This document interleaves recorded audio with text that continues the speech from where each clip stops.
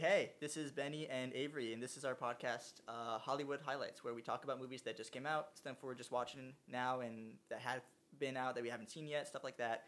This is just our podcast where we talk about it. What's up, Avery? How you doing? I'm good. That was such a good introduction, wasn't it, folks? Welcome. Welcome to the show. I'm going to have a drink of water here. We've been talking an hour before we actually shot anything. And we've been talking about everything that we should be talking about on the podcast. And it's like strange that we've kind of gone through everything. Yeah. But Ben, this is such an exciting first episode back. Yeah. Because we were going to do this, and then Ben never posted anything. Yeah, I had a bit of a sabbatical. Wasted my time. But hopefully by now, you'll man. have been caught up, and we will catch up to posting per week as stuff is coming out, just so we are kind of up with the times. Per week. I did not know that was in my contract. That wasn't aware of that situation. Wasn't aware of that at all. Talk to my lawyer about they signed a bad deal. Talk to my agent. All right, let's do it, babe. Let's talk about it. So the highlight of this week is the show, the movie Reality, starring Sydney Sweeney, of course, everyone knows from Euphoria, directed by Tina Satter, cinematography by Paul Yee, and the co-stars are Josh Hamilton and, sorry, I'm going to butcher this, Marchant Davis. Written by Tina Satter and James Paul Dallas.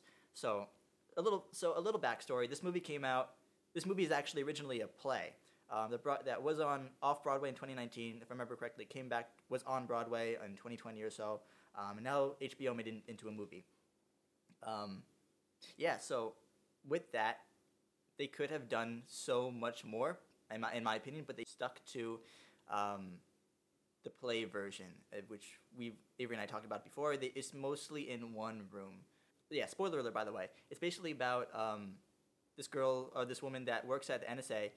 She did not like what was going on the news of like this back and forth of the political game that goes on with Trump, and so it's about the Russian voting scam. What would you call it? I would call it a scandal. I wouldn't call it a scam. Yeah, scandal is the word I was looking for. Yeah. So it's about the Russian scandal. She stumbled upon a document. So she has obviously high security clearance, because she's a translator in Farsi and a couple other Israeli and Arabic languages. So she was trying to get a security clearance to go back out into the field. But in the meantime, because she left the Air Force, she was going to do this job here in Augusta, Georgia. And she stumbled upon a bunch of documents, but one of them actually had evidence that Russia had colluded in the basically trying to, get involved in our election. She stumbled upon the document, printed it out, and then mailed it to one of the online papers that she subscribes to. And of course, the FBI found out about it and showed up at her house. Yeah, and that's basically. And there's the whole movie it takes place in one location. It's super suspenseful. I will say it's written very well. Yeah. I wouldn't say it's a bad script. Well, obviously, it's based off of a play. I mean, I was on the edge of my seat. I actually was going to make breakfast and had to force myself up out of my seat to make breakfast because I couldn't stop watching the freaking movie. Because I was like, when we getting to the point here, folks? It did a good job of keeping you kind of like Memento or something like that, where it hooks you and you're like, okay. Tension is definitely there. There's tension in this movie, and her performance and their performances, but Sydney's performance was great. They did that very well. They have you like first 5 minutes in, not even. They're like at her door. They're already like fucking ambushing her. And the cinematography isn't going to get a lot of credit, but the cinematography was great because it had the police officers in this weird wide shot where every time you looked at them, they were in the middle of the frame, but it was wide away from them, and there was a lot of aspect ratio behind them, and it made them look kind of like disjointed. And it was like not disfigured, but it just looked kind of like a Hitchcock thing where you were like, okay, not really attached to them. It was nothing really. It was such a weird angle on them. Each time, I don't know if you noticed that, but each time they went to them, it was like a weird, wide, long lens. And it was just like, oh my, like, okay. There was a vision behind this by Tina, which was impressive. Where it fell short for me was it took a while to get to the point. To get the movie don't start until they get her in the back room. Yeah. Because that's when they start asking questions about what's going on. So they don't tell her what's going on. They don't even show her the search warrant, which I don't even know if that's illegal, not to show somebody the search warrant for like the first 30 minutes.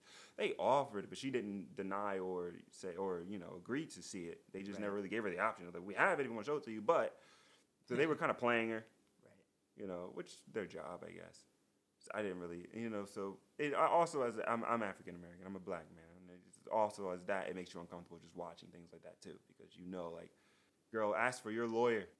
Ask for you want to scream at the screen. Just ask for your lawyer, girl. They got you dead to rights. They got you. Don't tell them anything. And of course, spoiler, she does end up cracking and caving. But no, it was a good job. They definitely intimidated her well. They were like, they said, "Did you do this?" She said, "No." They said, "We have evidence that you did. You might as well just come clean," and she did. Which was BS. They didn't have no evidence, because if they had evidence, they would have showed up with an arrest warrant and a search warrant. But they wanted to hear her side of the story. They never want to hear your side of the story. They know you're guilty of something. There's no hearing. There's no side of the story. We got you dead to rights. There's nothing you can say that's going to get rid of the evidence. Here's the, I don't want to say kicker. Here's, the shtick of the movie is that all the dialogue, or I don't know why, maybe not all because they had 2 writers, or a big significant part of the script is the actual literal transcript of the arrest of this woman. So, why did I say that? I don't know where you were trying to go with it, but for me, I really forgot about that halfway through, because I was into the movie and I was kind of like, okay. But they kept bringing it back to it. They were showing actual. They kept inserts. showing it, the inserts, that this was they wanted to make sure you knew that it was real over and over and over again. This is what they actually said to her, and showing you things. What I didn't really appreciate about that was there were redacted parts of the transcript, obviously, and when they did redacted parts, they literally did the Avengers blip, where they snapped Sydney Sweeney and she turned to ash and she was just out of the shot, and then she came back. And it was stupid, because they were blipping it on things that were out of the transcript, but it's like they didn't want us to know these things, but then they told us everything that happened at the end of the movie. So you could have just been telling me this, that it was, they didn't, they blipped the fact that it was a part of, the Russian part was the Russian collusionist that this was about. They blipped the name of the interceptor, which was the paper. They blipped all of that, and then at the end of the movie, they showed you all of that. And it was so why censor it in the middle of the movie when you're just going to show me everything at the end? That was kind of a dumb choice. I don't think that was very strong. But the article that they showed us was about that. It said the collusion. And then at the end, when they were doing all the news articles about it, they kept talking about how this exposed the Russian involvement in the government, X, Y, and Z. I mean, and what else would it be about at that time? Everything was about that at that time. Right. And then we found out that he did, and then nothing happened. We spent 5 years trying to figure out if he really involved in Russia and colluding and fixing the election, and then they finally all basically said, "Yeah, I did it," and then they were like, "Okay, cool." Yeah, it was just political back and forth. That's all. Yeah, it was just it was just fodder for the media fire at that point. It's hysterical. Yeah, I mean, he just got indicted on something else. I didn't read what it was, but he just got indicted a couple days ago on something else. The Mar-a-Lago papers. Oh, the papers that the FBI found in his house? Yeah. I know. It's hilarious. Right. And he's going to win the Republican nomination. It's funny. A lot of people are trying. Even fucking, what's his name? Mike Pence is trying. A lot of people trying to upend him, but they've solidified him as their leader for so long that now the Republican Party is 100% behind him. They can't think of any. Not even DeSantis is even more. DeSantis shot himself in the foot because of the whole Disney. He thought it was going to be easy. He tried. And the mouse said, "Oh, you thought you had me? I don't think so." He made himself look like an idiot. It was like, damn. He thinks he won that. He thinks he won that too. Well, Trump thought he won the election too. Yeah. All right, let's bring it back. So we've I have the same complaint. It was just so much tension in this movie in reality. I like that it was realistic. I like that they brought the actual transcript, but to what degree we don't know. All takes in one place. It's nice. It's a good movie. It's a decent movie if you're looking for it's a short movie. So if you're looking for a short, not even. It's like an hour 20, I think. Yeah, it's so if short. If you're looking for a short little bit of tension, go for it. I would on rate HBO it. Max. Yeah, on HBO Max, correct. Now just Max. Most brilliant business move of all time. Discovery. I would give it 6 out of 10 thumbs up. What would you give it? We're doing 10 thumbs? Yes. I only got the 2. No. Damn, 10 thumbs. I liked it. I'll give it 8. 8? Okay. I think I'll be generous on this one, just because of the topic of the movie, the fact that it is real, so there's not really much to play around with. The fact that this is somebody's life. She did end up, spoiler, 5 years in jail. Yeah. Which I thought was a slap on the wrist. They were like, that's the longest to ever give a whistleblower. And I'm like, if you're blowing government secrets, I would think it's at least life in prison. Lock them up. But no, they only gave her 5 years. She's out now, but she's on supervised probation for next year, something like that. And she ain't gonna get her career back. She's gonna have to figure out what to do, which is unfortunate because they're not gonna give her any money. But I mean, she might become a journalist or something like that. I don't even know if she's allowed to, because she got arrested. She's now a convicted felon, so it's gonna be tough. And she's young. She's like in her late 30s now. Right. Yeah. She was 25 when it happened. Oh, she was 25, so she's in her early 30s then. Now, yeah. Yeah, she's in her early 30s. So that's a shame. But what do you do after that? You just go to and she didn't plan to do it, which was crazy. It was an emotional thing. Like she said, she got arguing with her boyfriend. She was trying to get back out into the field. They wouldn't let her, and she was just in a bad place, and that pushed her over the edge. Yeah. But also has something to say about like the workplace too. How she kept trying to get them to change Fox News off the TV, and they wouldn't do it, and that just pushed her over the edge. But people can't get so. See, Ben known me for a long time. I don't get upset at watching the news. A lot of people do, though. I never get upset watching the news. I'll watch Fox News all day and just find it a great comedy. But, she got upset, and it pushed her over the edge at a time where you really have to have a sense of humor back in the Trump administration. Yeah. You got to learn to, like, not take what happens in the news personally, because then when you do, it just runs your life.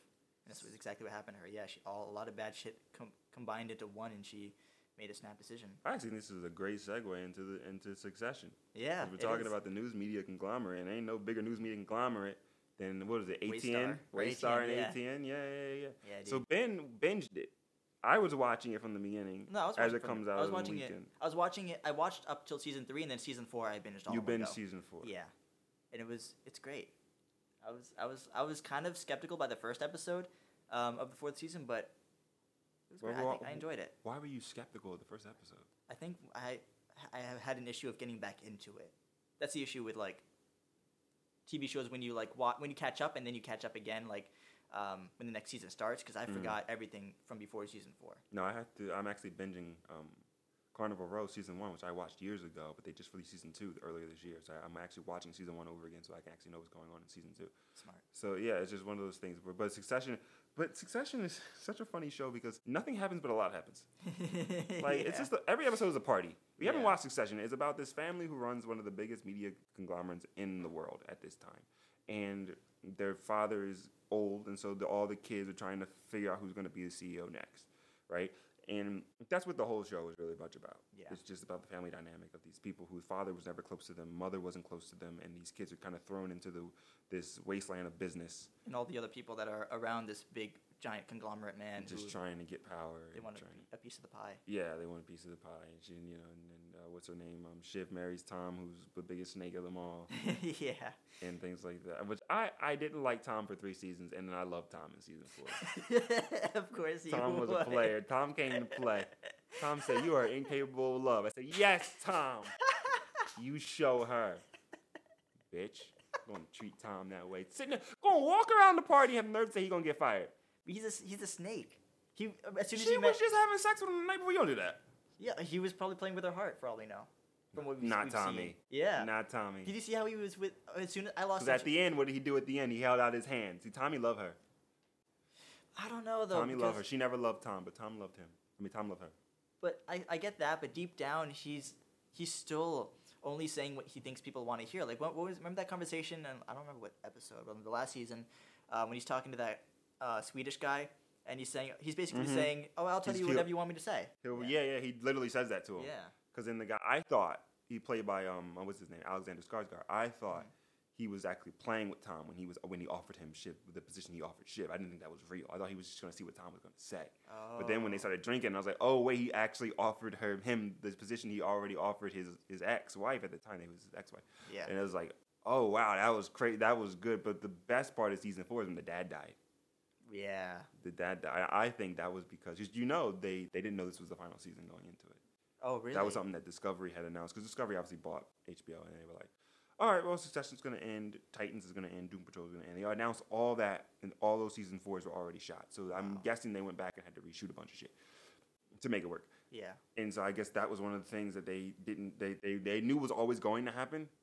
But if you're going to wrap it up, one of the kids has to take over. So they were like, okay, we got to kill his dad. Because they did it in such a random fashion. Because he was on his way, he was on the plane, and he just dropped dead. Yeah. But I think it had the ability to be one of the worst episodes, turned out to be one of the best because of their acting. The kids acting. Yeah.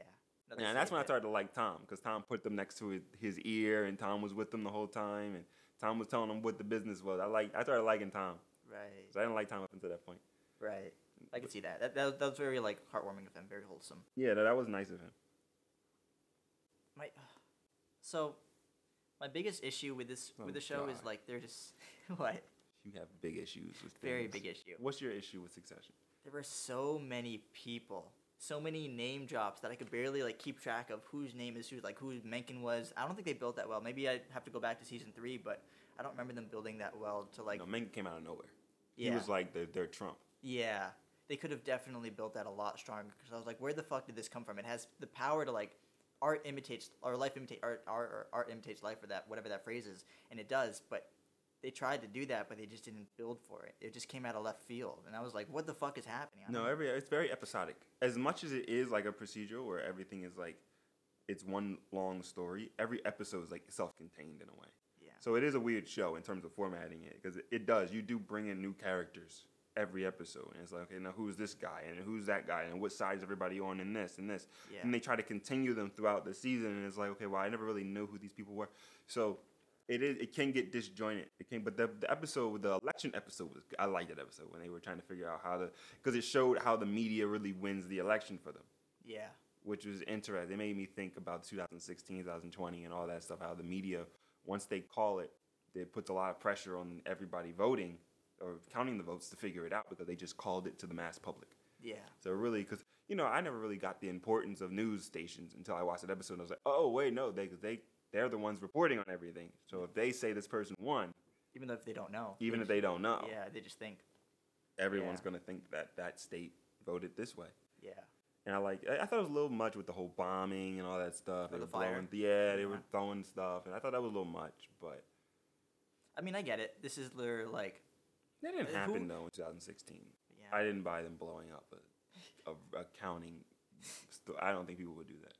Well, I mean, fires start here and there whenever they do. Yeah, but that wasn't a fire. Somebody threw a Molotov cocktail in them. That's the whole point. It was like this extremist group of liberals. It was kind of like their Antifa. They said that Antifa was somebody threw something into one of the counting buildings and blew it up. And they were trying to spin it and say it was just a fire. They don't know how it started. But then remember at the end of the episode, they actually said this is a reported arson, da da da da. And so it was one of those things where, they were trying to figure out how to spin it because they were trying to play it off, but then they couldn't play it off anymore. Right. Because they were like, well, then how many of the votes survived the burning?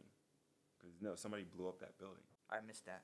Yeah, they could have built that so much stronger. That whole political divide, because that's exactly what we're experiencing and what we're going to see in the 2024 election. But I think the country's going to be very united in the 2024 election, don't you, man? yeah, totally. I think we're going to be just holding hands singing Kumbaya. Yeah, it's going to be a great, jolly old just time. Butt naked in the street, just shambum, just chilling. Oh, it's going to be great. So yeah, that was Succession. This is one of the biggest shows that's currently out, I think. Just ended. How'd you like the ending, though? Like, when none of the kids actually got the... I was like, bet, all right. Bet. What? None of them really deserve it. And I kind of... That's not true. You think so? You think they deserve it? I think just because they were born into the right family? No, because they, especially Roman. No, who's the older brother? Ken. You think Ken went through the ringer for that. He did. He did go through the ringer. Ken jumped through hoops, and he was supposed. His dad told him, remember when he was 7 years old, he told me it was supposed to be me. Right. And then he offered it to Shiv, and then he offered it to Roman. So, but then he tried to fuck over his own dad. He did, but that's only a good thing, though. What? Like season 2, when he went off and did his own company, like that only shows initiative. Like none of the other kids had the balls to step out and say, I'm gonna do my own thing. When you have the guts to do that, that means you can run this business. That's a good thing. It's not a bad thing. His father thought so too, because then like remember that scene when they found his will? The paper. Yeah, where it originally had his name, and then they said like 8 months before he died, he took it off. He crossed it out. He crossed it out. I don't know. I love the way they like took it from him though. The way they took it from him when the siblings found out about the guy he killed. Mm-hmm. Oh, that was so good. But he like spilled it himself. It didn't just come out. He already told them though. Did he? He told them in one of the earlier seasons. He told them he killed somebody, but I don't think he told them like he was in the car. And then the last episode, he tried to take it back and say I didn't. Because remember, Shiv brought it up. She was like, "You killed somebody," and he was like, "No, I lied about it. I didn't kill him." Mm-hmm. And that's when Shiv snapped and was like, "No, you don't deserve it because you're an asshole and I don't like you." Yeah. And I was like, I get it. I don't like my siblings either. But, like, I'm kidding. I'm not going to take that job away from me. Clearly, I mean, his dad wasn't the nicest person either. You don't think his dad killed somebody? Like, of course. Right. So, I mean, like, it's just, I felt like it should have been Ken. Yeah, it definitely should have been, but I think he sewed his own. What's the phrase? He sewed his own sheets, for lack of a better phrase. I don't know. Sewn his own oats. He's sewing oats. That's not it. Survey says, he made his own bed. He made his own bed. That's it. I was close. He sewed his own You were close with the sewing sheets because he literally had to make the bed. But when you said oats, you went to a different direction. I like it though. I'm gonna keep that phrase somewhere. You shouldn't. You really shouldn't go around saying sewing your oats, because you would look like an idiot. Maybe that's my goal, Avery. Not if you're with me. 'Cause I like to look nice. I don't look like no idiot. So yeah, it's a good show. Definitely gonna be watching in a couple of years. We'll see where it is. What else did you watch, Avery? What else is on your docket? What's on my? Yesterday. I saw Transformers: Rise of the Beast. I saw Transformers: Rise of the Beast. Man, let me tell you something. This Transformers franchise has been steady. From Rocksteady. Besides Age of Extinction, which isn't even a memorable movie, their movies have been solid. They continually make the first Transformers. You can take an argument for greatness. Like, that's a great movie for what it is. Second one, third one, fourth one, you can go, okay, decent. And then you can say Age of Extinction, which is, I believe, the fourth one is bad. You can make the case, but you really can't say that. And then Bumblebee comes out. Bumblebee's a solid movie. And it made decent money, and they decided, okay, I'm going to go for number 6. We're going to do Rise of the Beast and bring it back to Optimus Prime.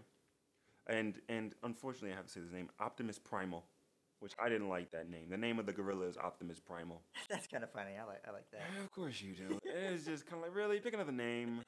It's a great pun. But it's not a pun. It's the name of a character. Okay, never mind. Name of a character can't be a pun. Starring Anthony Ramos and Dominique Fishback, unfortunate last name. Directed by Stephen Campbell Jr., who did Creed 2. And apparently he's doing Bumblebee 2, which is interesting because Bumblebee takes place about, I want to say, 5 years before this one. This takes place in 94. Bumblebee was, I believe, the 80s. And so it's going to be interesting, the jumping back and forth in time that they're doing now.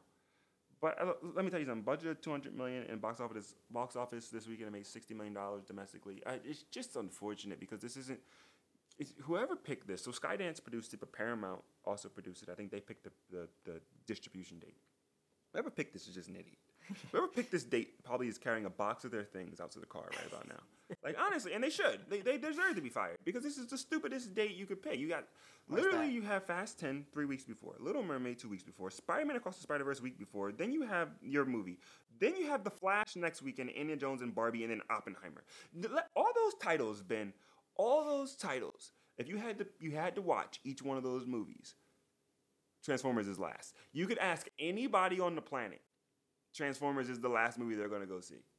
It could be the biggest Transformers fan, but you're throwing in there some big franchises. No way. Heavy competition. And you're giving yourself 1 weekend to make up $400 million. That just doesn't make sense to me. It's so stupid. They got unlucky. Everyone thought that The Little Mermaid was going to be a huge box office 1 weekend thing. Smack. They didn't know The Little Mermaid was going to build slowly. They had a 30% decrease and then a 20% decrease. That's really, really good week to week. Usually it's 50, 60. It's really good week to week. It built slowly. And then Spider-Man Across the Spiderverse is also steady. So it's you really got unlucky, but no one's going to make any money against The Flash. That's game over. That's a shutout weekend. Yeah. Not happening, unfortunately. And it's which Warner Brothers is going all the way to the bank on that one. They're so happy. They had to dodge scandal after scandal. They earned that. They earned that. Because Ezra Miller did everything in his power to tank this movie, and they fucking stayed steady and earned it. So I'm so happy for them. They're going to rake in this weekend because the people in marketing were woo! Because he tried. He fucking tried. He gave it the good old college swing. He really did. And then we don't know what Indiana Jones and Barbie are going to do. They might both flop. They might both be huge successes. They might just break even coming out the same weekend. Both of them have huge marketing pushes, too. Huge marketing pushes. People are very excited for Barbie, which I don't know why. There's no movie, there's no plot, there's no character development. I don't know why. The trailer looked terrible. It looks absolutely disjointed, disfigured, and stupid. Right? It does. Indiana Jones looks better. And that man is riding a horse in front of a subway train. In what dimension across the multiverse is a horse faster than a subway train? In the trailer, he's just galloping. And I'm like, stop it. Stop it. That's hysterical. I did not see Hysterical.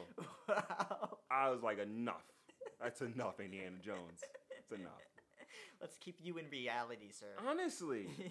Even Tom Cruise's stunts have a little bit of reality. A human being could technically hold on to the side of a plane as it's taking off. Right. And his newest one, he jumps out of a helicopter on a motorcycle and has a parachute on his back. That's possible. No one else would do it but Tommy. But it's possible. Ain't nobody out running a freaking subway train on a horse. That's not possible. On a subway track where a horse can't even gain traction on its hook. No, stop it. That's stupid. Anyway, so, but it's just, I mean, the movie of Transformers Rise of the Beast is really, really solid. It's funny.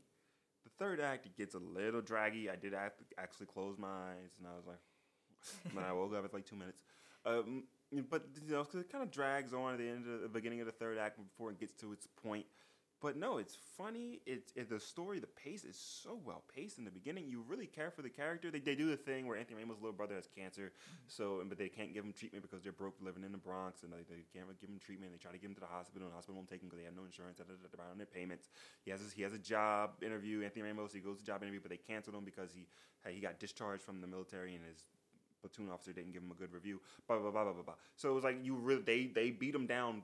But they beat him down better than they did like a character like you're gonna hate me, but like a Walter White, where they just kind of beat him to the ground and Walter had no fight. Like Anthony was fighting, and he was like, "We're gonna beat this. We're gonna find a way." So you're rooting for him, Right. And then you have Dominique Fishback's character, and she's like this intern who was late, which I don't like people who are late, so I didn't like her at first. She was late to her job, and she had no reason. She was just lazy. Right. And then she shows up, and she's doing this whole thing where she actually discovers this key, this trans warp key, another terrible name. The trans warp key. Like, it's just, and then Unicron is the name of the villain. And then Scourge is like Unicron's number one man. And it's like, who's coming up with these names? It was just like, really? Like, Optimus Prime is a dope ass name. And fucking Bumblebee is like, okay, you pitch me Bumblebee at first, I wouldn't like it. But then when you show me the Camaro, I'm like, cool, I like that. Right. But then Mirage is my favorite Transformer in this movie. He's a new Transformer that they introduced. And he's like cool. He's like a teenager. He's just like messing around with everybody. I like Mirage. You know Mirage like me. He just make jokes. And then you have... So, I mean, but the tension is good. It sets it up beautifully in the opening inciting incident with how bad Scourge is, how badass he is, and all that stuff in the premise of the movie. And it flows really good. It does drag again in the beginning. It takes too long to get to the final point. They're gonna put Anthony Ramos in a Transformer suit, and he's gonna become a badass. That's what they were leading up to, but they had to kill Mirage to do it. And so it was kind of like, get to the throw a pie. I've been in this theater for like an hour and a half. You know, when as we go into this, our audience of hopefully millions of people, you're gonna know I like a nice succinct movie. Have I ever used the word succinct before? Probably. You're supposed to say no, but that's fine. Don't Way to ruin control the me. joke. Don't mention Rick and Morty. Don't reference You the don't black lady of control Rick me. and Morty. That's just racist. Anyway, excuse my politically incorrect friend. I have never used the word succinct. I like a succinct movie that doesn't take longer than 2 hours, 2.5 hours to tell a story. Okay. Okay. Demeaning my taste in movies. And you know, and it's just, I mean, I'm not excited for Oppenheimer because it's 3 hours. Is it really? Yeah, you know Christopher Nolan don't care how long we're in that theater. True. Better be good. He doesn't His care about last his 3 audience. movies were terrible. Yeah. He doesn't. He doesn't. Which is admirable because Tarantino don't either. Yeah, no, but like to a degree. I mean, I think it was you that told me this. Like, the sound editing. Some scenes are in what was it, Tenet? Yeah. Are intentionally made so that you cannot hear what they're saying. Which fuck that. No, I agree. Yeah. It's stupid. That's why the movie sucked. At some point, you just have to. I'm the biggest Christopher Nolan fan in the world, and I'll tell you. See, when I'm a fan of a filmmaker, I hold him to a higher standard than most people do. Most people are like, oh, he's a big filmmaker. He can make a bad movie. He can't make a bad movie. You know, he has a point of view. No, he don't. He don't have no damn point of view in no Tenet. That was just him being the studio not telling him what to do. And he left Warner Brothers, and now he's at Universal now because of the whole thing at COVID when they were putting movies in theaters and on streaming. Right. So this is his first movie with Universal, I believe. So it'd be interesting to see. But yeah, Transformers is a good movie. It's solid, man. Oh, they also did the Marvel thing. Where, by the way, you don't know whether I don't care about spoilers because by this point, the time this comes out, you haven't seen it. They do the Marvel thing where they introduce G.I. Joe in the Transformers universe at the end. So they're gonna make a G.I. Joe franchise, which they've tried. They did 3 movies. They did G.I. Joe, the first one, which was good. They did Retaliation, which no one saw. They did Snake Eyes, which flopped. And you can blame Snake Eyes on COVID. It came out during like 2020, but no one's watching them, and then they're gonna go, oh well, here's another franchise no one watches, Transformers. And we're going to introduce another franchise no one watches. And it's like, y'all know where y'all going with this? Y'all do realize, and then they released it in a heavy June. They think this is like a big thing. They really think this is gonna make like $1 billion. Like they're happy over there at Hasbro and all. They're like, oh shit, we got something. You don't have anything yet. You don't even know what you have. You haven't even had a hit yet. Yeah. As far as I'm concerned, you need to pump your brakes and go back to that November release date and figure your shit out. Yeah, they're playing like this is the biggest thing that's gonna hit They're this playing. year. They think they're a big dog. Yeah. No. Spider-Man is a big dog. Across the Spiderverse came out in November with Bumblebee and did exceedingly well and survived in June. That's a big time player. Yeah. You're not even close. Nope. You're not in the same ballpark. If you're listening, Hasbro and Paramount. But also give us a job, please. We would like to write. No, fuck that. I'm not writing for this shit. No, bullshit. My movies are much better. Yeah, I mean, no, F that. They need to be smart. That whole distribution department needs to be in holding boxes going to their car right now. Because if I was Anthony Ramos, I'd be pissed. And if I was Skydance, I'd be calling them like, what the fuck? You tanked this movie. This movie could have made money, and you tanked it because you thought it was more than it was. Right. It's not good. It's not good. It's bad. We'll just I'm sure that after what's the one Oppenheimer, there's gonna be like a big break of all the hits that they could have waited for. The only movie after Oppenheimer is The Haunted Mansion. Do you know how much money Transformers would have made up against Haunted Mansion? I don't even know. Ain't nobody gonna go see The Haunted Mansion. What even is that? It's the new Disney remade The Haunted Mansion movie with the new cast and Owen Wilson's in it. And The animated movie? No, it's live action. Oh. It played the trailer played in front of Spider-Verse. I spaced out during those trailers. For a lot of us, that's the best part of the movie. Oh no, okay. Well, anyway, yeah. Well, the Haunted Mansion is they did the ride in I think the 80s or whatever. They did the movie with Eddie Murphy in 2000, and now they're doing it again. Which I mean, I'm excited for it, but I think I'm the only person on the planet that's gonna go see it. Right. He's sitting in there alone, which is the best way to do it. Get a theater all to yourself. Private rental for free. I got that Regal pass. I ain't paying shit. You know what? Let's talk about. What was it? It came out a little while ago, but I mean, that's great, and I can't stop thinking about it. Spider-Verse, Across the Spiderverse was phenomenal movie. Better than the first, by far. And that's saying a lot, because that first movie was amazing. No, I agree. Yeah. No, it was phenomenal. It absolutely, I mean, listen, there's a lot of people that I know I talk to, like, animated movie? Oh, is it animated? Like, as a guy at work, my mother was like, you should go see Spider-Man. I'm like, oh, well, it's the animated one, right? I'm like, shut up! See, everyone thinks animated just because Disney is such a big brand. They go, oh, well, it's got to be like a Disney movie. It's got to be like for kids. Like, well, no! That's the thing. It's either Disney on one spectrum or South Park and Family on the other. It's a weird world for animation where it's considered like its own genre when it's not by any stretch of the word. Because Disney and Illumination dominate the market, and so everyone just thinks Disney movies or Minions. They don't really understand that you can have Across the Spider-Verse and you can have a bunch of people in there. I mean, anime is kind of considered its own genre. It's not really. When you think of animation, you don't really think of anime. At least not in America. It's not. It's big. It's huge, but I wouldn't say it's Disney. It's not like mainstream America. It's not mainstream America at this point. Hopefully, it never becomes. God, I can't stand it. But to bring that to, it's basically kind of an anime type storytelling. Well, it makes more sense. Just better storytelling, I think. But it has character development. Yeah. And it really character deep arcs, all that. into this. And because there's like a love relationship between the two characters that's never really even talked about, but you can sense it under the surface the whole movie. It's talked about enough. You think it's talked about? Yeah. Okay. They never really discuss. The characters never discuss it. They do. So they do like offhand, like where he tries to put his hand closer to her. Right. That's what I'm saying. It's all under the surface. Like where they're sitting on top of the thing and they look like about to kiss, but then they don't. Or something. Like it's all under the surface. It's stuff. good. They don't make it like a plot point. It's more of like these characters have a crush on each other, but they cannot go forward with it, and it's done so beautifully because there's no like they're not yelling it at you. Right. It is what it is, and it's like a subtle little like nod to the characters and their relationship, and it's beautiful. Very well done. No, and to bring this, I mean, obviously the many references to the live action Spider-Mans, and to make it make sense. Yeah. Is interesting because at this point you can have this animated Spider-Man show up in a live action Spider-Man movie, and for some reason it would make sense. Because Across the Spider-Verse, some of them are live action and some of them are animated and some of them are black and white. Like, everyone's different. Some of them are paper. And so it would make sense if Tom Holland, because Donald Glover was just in the movie and he was live action and you never questioned it. Yeah. And so to get that type of buy-in from your audience where people aren't even talking about, like, well, why is he not animated and why is it? And they have Marvel to thank for that because the MCU kind of paved the way for them to be able to do this by setting up the multiverse, and they came in and kind of basically explained it. Really only for Spider-Man, but they didn't explain it for the entirety of the MCU. But they're able to navigate the multiverse better than Marvel is right at this point. Marvel Studios is. Marvel Studios is struggling. They don't really know how to tie in everything. A lot of that's basically contract stipulations and all that stuff they're trying to do.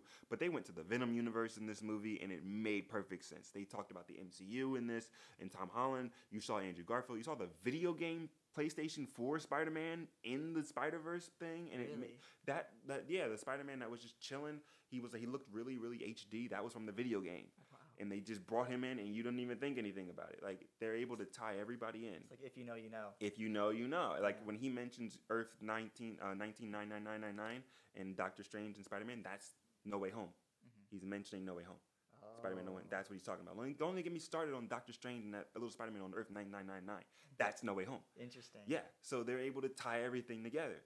And MCU was going, woof! Because they didn't know how to do it. Yeah. And Venom doesn't have the contract to do it.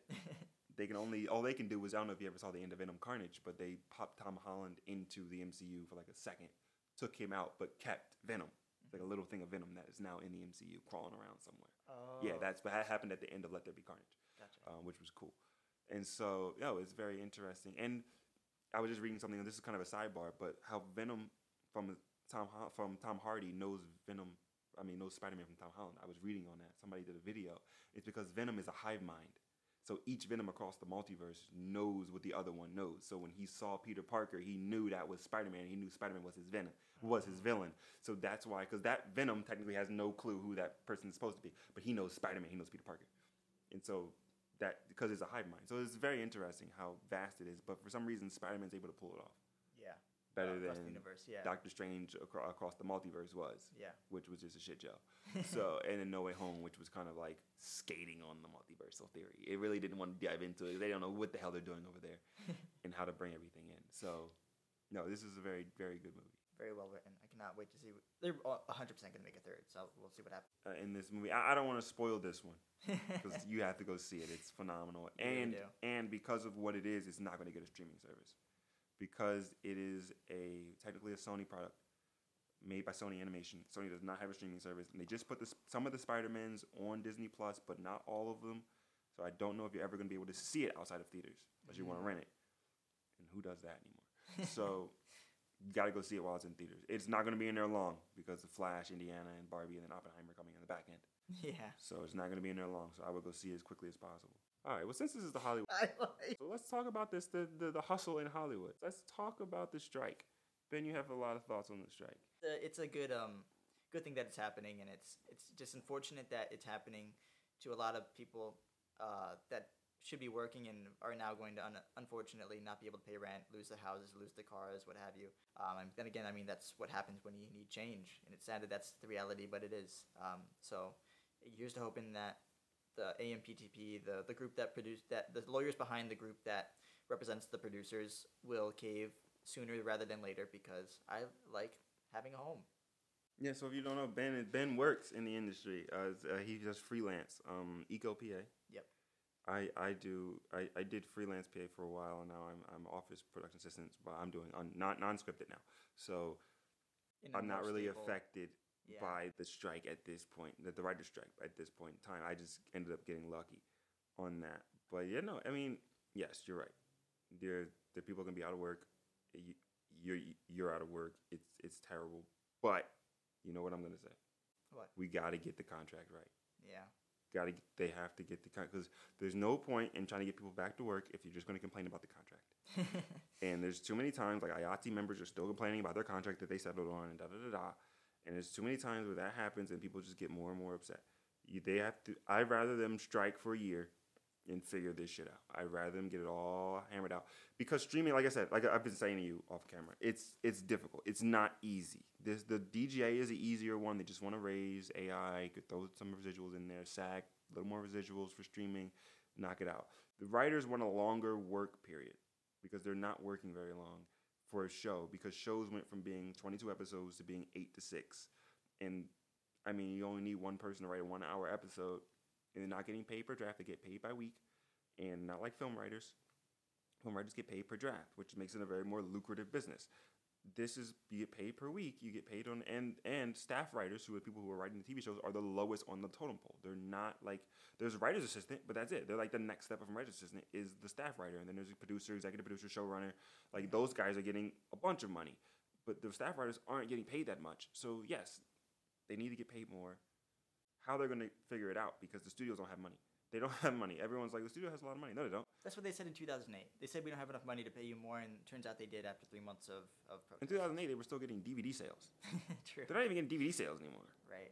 Like, they don't have that. They're struggling to figure out how to monetize streaming. But it's not, writers are the ones suffering for producers' bad decision of deciding, hey, let's make something come out every month. When they have this, they have like, since the 1900s, they have this whole list of things that they just have sitting, making them no money, which they could put on their site, because they're choosing to like make all this new stuff when they have all this stuff on the back end that they've already made. Why not just sit on that, make good stuff like not as frequently? Because now the industry is just so screwed because of it. Because so many people, as we were talking earlier, so many people are now in the industry, and now so many people are not working because of it, because it's all like so diluted now. It's not about the backlog of content. It's about trying to figure out, because again, a streaming service is only going to bring in, no matter what you put on it, a certain amount of money. That's it. That's all you get. So when you open a streaming service, you're going to get a bunch of money because everyone's going to log on. Everyone's looking at Netflix. Netflix made a huge jump, but Netflix was the only one besides WWE Network for like 8 years. Now there's 17 of them. Tubi is free. Right. For one. There's another one that's free. Canopy. Canopy is free. Canopy is also the code for the War Machine to open his suit in Avengers Civil War. Captain America Civil War. He goes, Canopy, Canopy, Canopy, and the suit opens. Anyway. Thank you for that little tidbit. Fun fact. Yeah. But anyway, so there's so much competition, and you're right. The workplace is diluted, but it's not because they're sitting on that. Warner put up TCM. They put all of it up there. But TCM isn't going to bring anyone in our age or younger or even older to subscribe. It's going to be Dune, and it's going to be all that stuff. But once they subscribe, that's it. The writers want something that's not really plausible at this moment. Until they figure out how to monetize streaming, the writers are not going to get what they want. Once they figure out how to monetize streaming, which is why I'm just saying wait for a second. Just let them figure it out. Because they have to, the music industry went through the same thing. Remember Napster? Then they sued it, and then Beats Music came out. You remember Beats Music? Right. Then Apple bought Beats Music, and then Taylor Swift sued Apple because they were only giving them a penny per each stream, and then they figured out how to negotiate the contract and figured out people thought the record companies were going to go out of business because the SoundCloud came out, and the record companies had to get that shit under control, and so they can continue to profit and monetize their industry. It took about 10 years and to figure it out, and they finally got to a point where they figured it out, and their whole thing was, you guys can't rely on, you guys being the artists, can't rely on CD sales anymore or streaming sales. You have to go tour. So now artists are always touring because it's the only way they really make money. Yeah. That's really, they had to settle for that, which is fine, but they get a lot more creative control. So it's like one of those things now where a lot of artists are getting a lot more creative control because of that. So there's a give and take. There's a give and take. And the writers and the AMPT, whatever the hell they want to call themselves, they have to come to the table, and they're going to have to be concessions on each side. They're not going to be able to say, we're going to go back to 22 episodes for streaming. The Last of Us wouldn't work. That's crazy. Either you're going to pay them like they're feature writers, which that's going to be a lot of money, which is going to be less people in the writers' room. We're going to have to cut the number. Yeah. Or we can extend you through production, but you're going to have to stay the hell away from annoying people on set. Because James Cameron don't like nobody writer come up there and talking about, we don't change my line. Like, it's going to be a problem. So, or give them producer credits so they continue to get paid. Give them bigger residuals. There's going to be something that they can concede on. They're trying to avoid that, though. They are trying to. Of course, they're going to try to avoid spending money. Yeah. But they don't have the money to spend. At this particular point, I mean, like I said, I've been saying this to you. Disney lost. I don't think you realize how much $4 billion is to Disney. That's in 4 months. Yeah. That's crazy. They had to fire 7,000 people because of it. 7,000, and that's just the first round. Right. Like, they're gutting it. Like, they haven't hired anybody at Disney. Go on their career website right now. Go on Disney Careers and look up how many. It's like 5 options, and none of them are creative. Like, they are not. I've been checking. Yeah. They are not hiring anybody. Like, put a halt on that shit. They for about over a year now. Wow. It's tough. It's tough. You have to see it from the studio's point of view, and I get why the writers are striking, and it's appropriate. Their strike is appropriate. If SAG strikes, I can wait for that show. That's going to be fun. Because I don't appreciate that. $20 million for I Am and Groot, and you want to fucking strike. I don't think so. Yeah. I Am Groot. $20 million a movie. Plus points on the back end. Plus residuals. Yeah. My man's got a boat. He doesn't need anything more. And you want to strike for more money. Fuck out my face.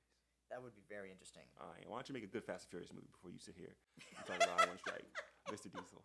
Why don't you make a good movie? Diesel. Fix your shit, Mr. Diesel. Your last movies are terrible. And yes, The Rock deserves his own Hobbs spinoff because The Rock saved your fucking franchise. You're welcome. Now, I have my gripes with The Rock. All right, I'm not a big Rock. I'm not a Rocky fan like I used to be. You know, I'm not part of the millions and millions of The Rock's fans. But he did save your franchise. Your franchise was floundering. I'm surprised they even made it to 10. God damn. That's surprising. If you smell what The Rock is cooking, that's the only reason they got there. The only reason. Nobody was talking about Fast and Furious Tokyo fucking Drift. Nobody cared about that fucking movie.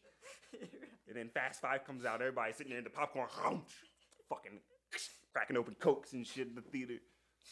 Because The Rock brought the people of color in the theater. Because we love ourselves from Rocky. Back then, we loved Rocky. Before he started wearing them lays and talking about hookahs and shit like that, we thought he was one of us. And he went fucking Hawaiian on us and we ain't seen him since. But we loved ourselves from Rocky back in the day. He made himself a nice highest paid actor character. in Hollywood. Yeah. Until he flopped. Fucking Black Adam. Now he's trying to get he on the corner talking about change. You ain't got any change. You know, he flops, and now he's doing a live action remake of Moana. The movie came out 5 years ago. Why the fuck were you making it? That man needs change. Anybody got any change? He could sing me a sob story up in his Malibu house. Yeah. Oh, Malibu, Atlanta, France. Has raised a house in London. Oh my God. Selling them. Because he thought he could bring back Henry Cavill Superman when his bosses told him no. And he was praying that movie made no money, and they were like, He'll do fine. He'll bounce back. He's persistent. He'll bounce back. Spielberg went through the same thing. He had 2 monster hits in Jaws and Close Encounters, and then he flopped. No one wanted to work with him. He pissed them off. And guess what he did next? Produced Poltergeist, produced Back to the Future, made E.T., The Color Purple, and Indiana Jones. Yeah. 2 of them, 3 Indiana Jones, and they all made money.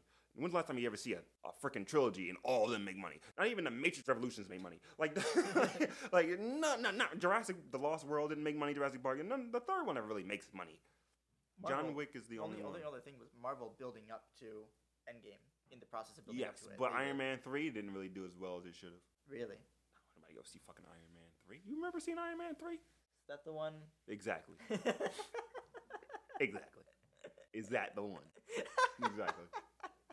Iron Man 3. My God. Did you know they originally wanted to bring, what's his name? Timothy, what was his last name? Oh, God. I've never heard of him, but I recognize his face. I'm going to look it up. Chalamet? No. He was like 2. Started with an O. Timothy. Olympus? Timothy Oliphant. Yeah, he was originally going to play, what's his face? Iron Man. That was a long list of people for that. Because, Robert Downey Jr. was in a bush somewhere. Right. He was out somewhere getting stoned. Which, I mean, good for him. More than stoned. Good for him. Not good for him. No. No. Bad for his liver and his kidneys. Right. Well, bad for him then, but now good for him because he is one of the biggest stars in the world. They're gonna do a Sherlock Holmes again. I was just reading that there was a director on my last film review, and next I went to obviously what I did with the other guy too. I looked at what he was doing, and it says Sherlock Holmes 3. And hope they get everybody on board and do it because Downey Jr. hasn't had a hit since Marvel because he did Doolittle and that flopped, and he hasn't done anything since. He doesn't have to. He doesn't have to, but you want to stay working. You want to solidify top status. Right. You got to solidify top status. If he's going to be the top dude in Hollywood. Yeah. So what else have you been watching? There's another thing I watched called Bama Rush, which is a documentary on HBO Max, or now just Max. And God. It's terrible. It's like taking the biggest brand off of a streaming service. Exactly. And it's just like, that makes just like taking Disney out of Disneyland. Yeah. It's insane. It's calling like Hollywood and just wood. It's insane. Makes no sense. I actually like that. Do you? Want to go live in the wood? You know what I'm saying? Let's go to the wood. That sounds so sketchy, though. It sounds does. like a cabin in the woods kind of world. Yes, it does. My God. I want to live in that cabin. No, please. So Bama Rush. It's about It's a terrible name. Wait, Bama Rush. Bama. It's 2 words. 2 words. Yes. BAMA for Alabama. It's about a college in Alabama and about their fraternity and sorority life. So the reason they call it Rush is because that's what the day is, where all of these new recruits or new students are trying to find their home, their fraternity or sorority, and they're all rushing to this like one strip that they're all on. All these places are on. Where was I gonna go with that? Oh, so they interview like 2 to 5 people, and it's about kind of like their journey into which house they want to live in, and like trying to figure out, like, apparently there's a tier, like there's the best one, there's the worst one, and there's middle ones, and everyone knows it but no one says it, and it's all this, it feels like high school drama but in college, because of course it's where they just came from, these kids. Like how you call them kids, like you're not 24 years old. Anyone younger than 24 is a kid. Thing. Yeah, right. I'm getting old. I'll be like, these kids. These dang kids these days. Where is it gonna go with that? You were telling the story of the film. They were pledging. Yes, so it's about their journey to figuring which house they want to go to. It's a very kind of plain documentary, and it leaves you wanting so much more. There's so much opportunity there. For example, like the best part of the movie is like maybe for 15 minutes in it, they talk about this thing called the machine in this school. What the machine is it's like a secret society of like Illuminati within this school or a little bit, which has so much potential. Fucking fire truck. They talk about this thing called the machine that's has so much potential because I just had to stop you. We respect all firemen on this show. And we respect the job of the fire people. Yes, but also you gonna get us canceled. Your trucks could stop for a little bit for my podcast. Thank you. I would appreciate it. I respect that. Yeah. Yeah, we're gonna hang a sign on the street say recording in session. Fire trucks bug up. So yeah, the machine has so much potential because what it is, it's like a secret society for one person from every sorority and fraternity goes to like a basement. They don't even have in like a meeting. It's like in one of these big giant houses is basements, and they talk about like what they're gonna do for like student body, what decisions the school is gonna make. So they're like running the goddamn school, and it's spoken as in hushed tones. Some of the girls that they interviewed even said, "Oh no, that doesn't exist," and then another one says, "Yeah, it exists." So like they're keeping it on the hush. There's like an article about it. It's fucking weird. But the issue is they only talked about it for like 15 goddamn minutes, and the rest of it is about these girls' journeys. But so here's the thing: So Bama Rush is directed by Rachel Fleet. That's an unfortunate last name. It's kind of nice. It's better. Fleet? Better than Fishback. Benjamin. That's fucked up. Am I wrong?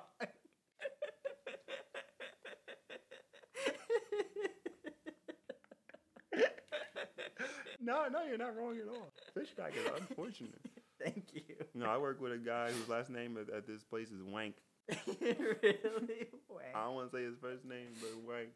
My God. I looked at the door, saw that name on the desk. That's unfortunate. Poor man. Oof. Sucks. Mm-hmm.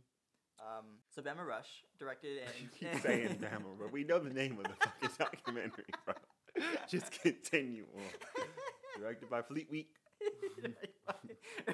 Rachel Fleet Week. You want to go to Fleet Week? We're going to Fleet Week this week.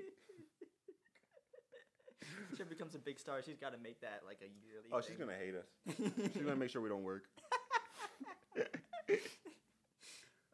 If you're hearing this, Rachel Fleet, hit me up. We'll see what we talk. Don't hit me up. Because apparently the documentary sucked. This is all entertainment purposes. Nothing I say is really my opinions. Everything I say is my opinion. Your documentary sucked. Do better.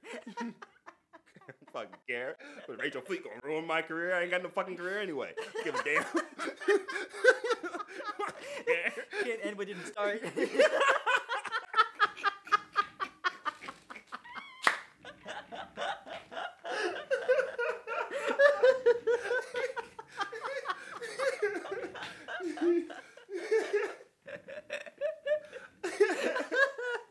That shit is all this true.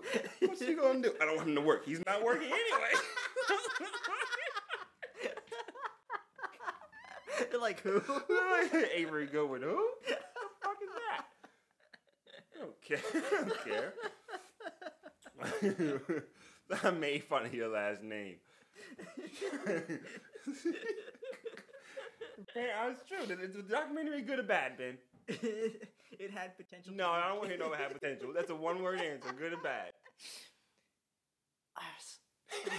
He wants to say bad so badly.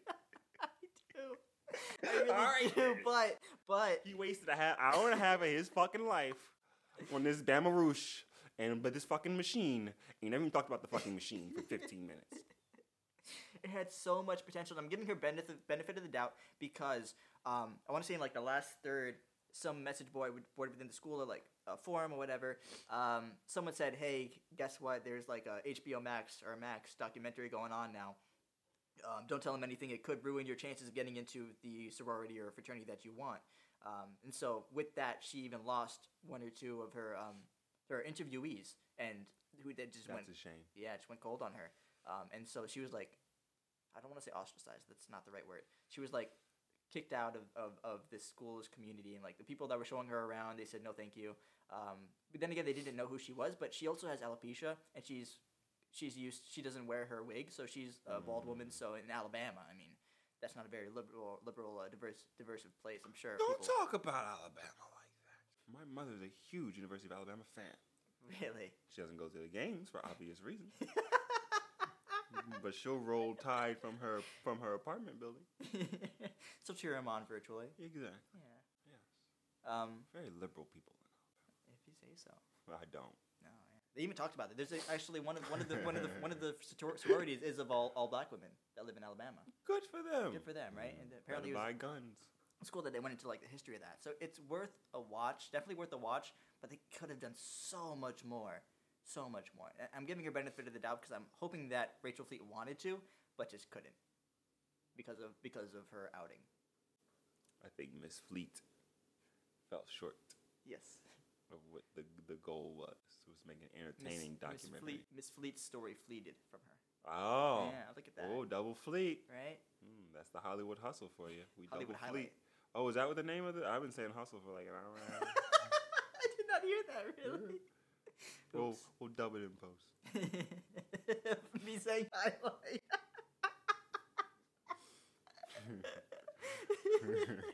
How everybody get in our room? Okay. I think that's everything, right? Did we miss anything? The new Mission Impossible trailer debuted this week. That would be cool if we talked about what's coming out. Yeah. Dead Reckoning Part 1. They're doing the good old Hollywood splitting the last one up into 2 parts.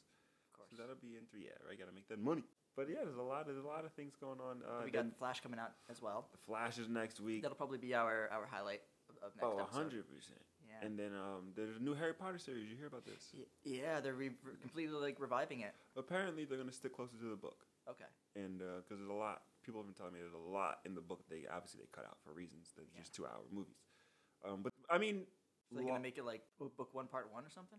No, they're just gonna. Is it a TV show or a movie? It's a TV show. Okay. It's a TV show. They have more room to breathe. On Max, so they're gonna have more room to include everything that was in there. Yeah. Because apparently the books cover like Fantastic Beasts and all that stuff, which I didn't know. I thought they were just making up Fantastic Beasts and like Grindelwald and Dumbledore's relationship. I didn't know that was already in the book. Somebody I was talking to who read all the books was telling me that they already covered all of this. And so like Newt Scamander and all that stuff like that. Like actually, if you go back to one of the movies, you actually when they open up the map of who's walking around, you'll see Newt Scamander walking around like he's already established. I didn't know that because I don't read, so I didn't know. That's so casual. I don't. But I get an audio book, start speaking. Make that shit into a movie. You want me to watch it? The only movie I ever watched where I read the book was A Woman in the Window, and I was so disappointed. Why? Because the book was so fucking good. Oh, really? In the movie, I couldn't even get through it. Really? So that was a warning for me. Just don't read because because you're gonna ruin the movies. You wouldn't be able to you ever heard somebody say, "Oh, that was better than the book I read"? They never say that. Yeah. They always say the book's better than the movie, and so Harry Potter is the rare where you can make the case. Right. Rare. We'll see about the new one too if that can. We'll see. Breathe fresh air into it. We'll see. We'll see if J.K.'s reputation doesn't tank it. True. No, she's just trying. She's on a mission to destroy her own legacy. She's done anything recently? I don't think she's done anything recently. She's kind of been keeping hush. She's banking on Holly. No, she didn't even keep push because she's like, remember that game that came out, Harry Potter game? The Hogwarts Legacy. Yeah, there was more shit about her because she's so unhinged. I don't know whether the games will come out this year. I'm not a gamer, but People that aren't gamers even know about it. Speaking of game, a Gran Turismo movie is looking better and better. Who? The Gran Turismo. Remember that video game? It was just you driving on a racetrack. Gran Turismo. They made a movie out of it. Yeah, it was an original PlayStation game, like PlayStation 1. Gran Turismo. They made a movie. It was apparently it's based on a true story because apparently Sony did a competition where they put together the best Gran Turismo players in the world, and they had a competition. Whoever won was going to get to actually race a car. Oh, so it's about that story. It's not about the kid who okay. actually won the competition and went into professional racing. Interesting. Yeah. Wow, he went into actual professional racing. He went into actual professional race. Apparently, he's really good. Wow. British kid, black British guy. Yeah, no, it's crazy. But I think that's the end of our show. I don't have anything else to say. I have nothing else. Go check out the April Stories YouTube page and April Stories podcast for more exciting stories and film reviews from me. Benjamin, pitch the Insta, baby. I have a photography Instagram page called bennyb.photography. Oh no, it's changed to something I don't remember anymore. It's like benny.film and stuff because I'm going to make that both photography and my cinematography and directing stuff. So that's where I'm going to put my movies. I'll advertise that a little more. I have a short that I'm editing right now. So yeah, that'll be up soon. Sweet. Thank you for joining us on the Hollywood Highlights. We'll see you next week. Bye, guys.